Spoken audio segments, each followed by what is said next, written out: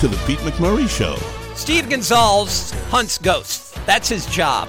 Hosting Ghost Hunter, he has a brand new book out called A Life with Ghosts, True, Terrifying, and Insightful Tales from My Favorite Haunts. And let's say hello to Steve. How are you, man? I'm doing great. Thank you. How are you doing? Is there any paranormal activity where you are today? No. I'm currently in my house in Massachusetts. And although I do have a lot of items here that you would think are haunted, luckily there's nothing going on in my house. I do value sleep. So that's a good thing for me. So, Steve, that is one of my questions. Are there actual items that can have that activity that you bring into your house? Yeah, that's a great question. We do find that the items, locations, can hold attachments, whether that's something that stayed with the item or that something has attached to it over time. We don't really know the mechanics behind it, but you're absolutely right. It does seem that someone can get attached to an item. Absolutely. Well, there's been items at our house over the years where I tell my wife, we got to get this thing out of the house. I just feel it's got a bad vibe to it. I don't know what it is. We just got to get it out. So there are certain, I don't know if you call them spirits, but there's some type of energy that could be attached to an item that's in your house. Absolutely. Yep. If you really do think that, you could maybe just rent a storage unit, say, and remove that item and see if you feel better over the course of a couple months. And if not, then maybe it isn't that item and there might be something else going on. That scares me because it makes me want to move everything out of my house. Don't do that. How can you know? Well, if there are a few objects that are of concern, you would take them out one at a time. And you really have to do it systematically to see if things feel better. It may take a while. But you'll get through everything eventually.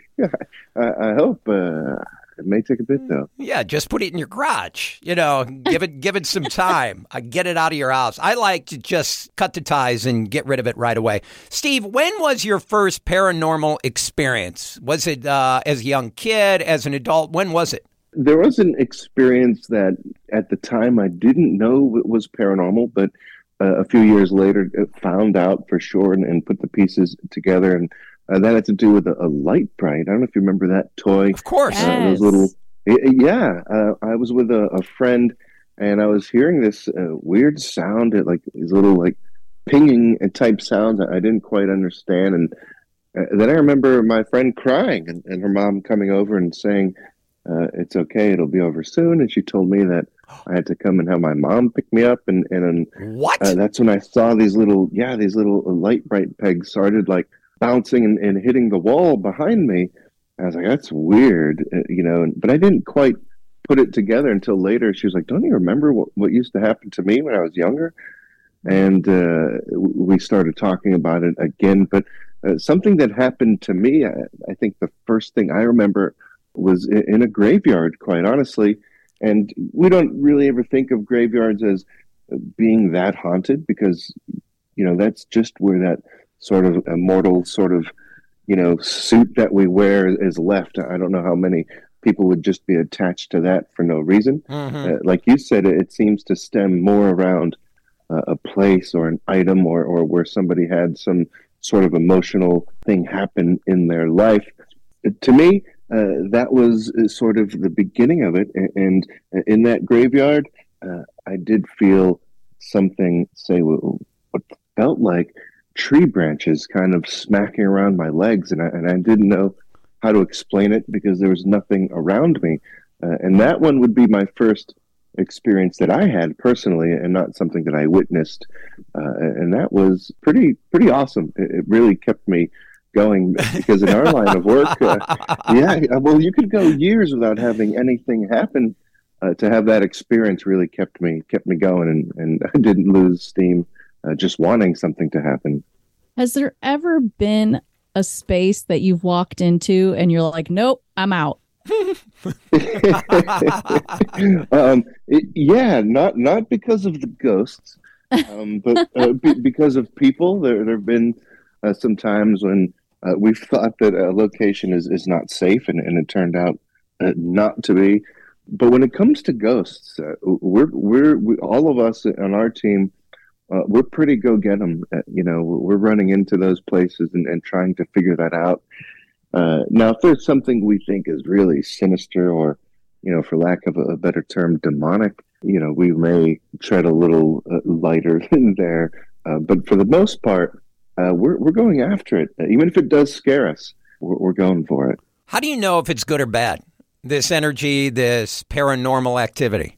That's a good question. Usually around the activity that's happening, if we're dealing with a human type of spirit, it does seem that, if they're loving and caring in life, they may be that way in death.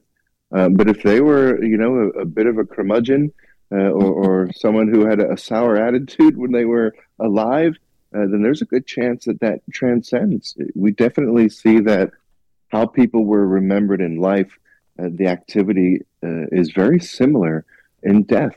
And that could be just because that's what they did when they were here in this world. It could be that's how the energy is imprinted. I don't know that anybody really knows why, but it does seem that way. So, yeah, if this guy was known or this girl was known to be someone who was really mean and nasty in life, then you can encounter that in death. And also, if you believe in the whole demonic and dark energy side of things, you can be dealing with things that have powers over humans that we just don't understand, that can be quite a bit more terrifying than say, a ghost or a spirit. Right. It's like people carrying grudges into the afterlife. I was thinking, this is an angry man when he died, and he's angry in the past life. That's exactly right. I'm wondering, when I watch these shows, you always see people using different devices to detect energy. What is your favorite go-to tool if you're in a space and you're looking for something? It's a great question. When it comes to active investigating, trying to really figure things out, I like what's known as an EMF detector, electromagnetic field, and that detects fluctuations in Earth's magnetic field that really is a bit of radiation. So our devices are picking up radiation in the atmosphere, and whenever there is a little bit that it picks up on, that could be a place of a possible disturbance.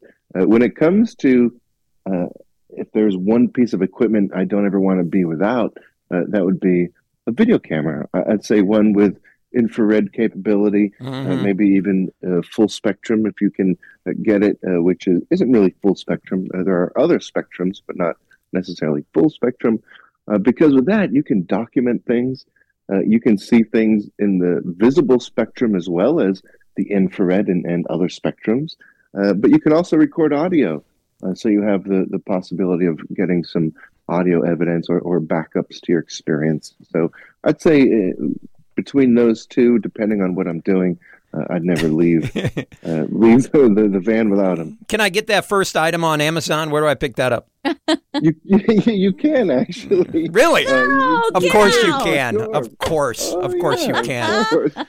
We're talking with Steve Gonsalves. His book is called A Life with Ghosts. How many years have you hosted Ghost Hunters? Oh, we've had the show. Luckily, I mean, we're so fortunate since 2000, and we started filming in 2003. So it's been almost 20 years, 19 Holy years or so. smokes! Wow, good for you, man. We're very lucky. It's not anything that gets away from us. We're very fortunate. What do you say to those people that are listening right now? This guy is crazy. There's no such thing as ghosts. I am crazy. No. That's why you're on this show.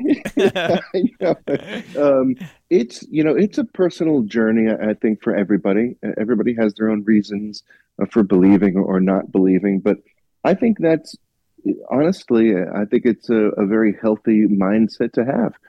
You shouldn't just believe in these fantastic things that people are seeing faces come out of thin air and hearing voices. You should experience that for yourself. Am I out to change anybody's mind? Not really. I think that your truth. Yeah, exactly. They can. I think eventually, when people have their own experience, they become believers. And my buddy Jay on the show, he always says a skeptic is just somebody who hasn't had their own experience yet. And but personally, I think that is a very valuable mindset. I have no problem with skeptics, and when we go into a haunting, we try to disprove it ourselves. We want it to be a ghost, but we try to get to the bottom of things, because there's no use in fooling ourselves, or certainly fooling our clients or even the general public. I think it's healthy. I really do. Should they be bullheaded about it? I don't think so, because you're really doing a disservice to your own, experience here on Earth. Right. Should you be open to it? Yes. Skeptics, a skeptic is somebody who doesn't believe, but they also have an agenda. They don't want other people to believe. So they're 100%. trying to. Yeah. But to be skeptically minded, I think, is very, very valuable.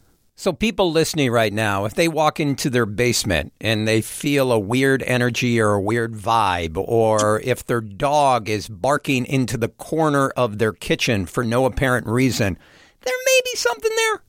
There could be. I mean, you really, you never know, because it could really be anywhere, even if there is a place you don't think they should be, because you don't know what was there. It may be a basement to you now, and why would anybody ever be in my basement? But you don't know what was there, say, 1,000 years ago, 500 years ago, 100 years ago, or maybe you do if you're lucky and have great records in your area, that sort of thing. But you really don't know. They could be everywhere. Now, if it's just your dog barking at stuff, it's very likely your dog is just barking at stuff.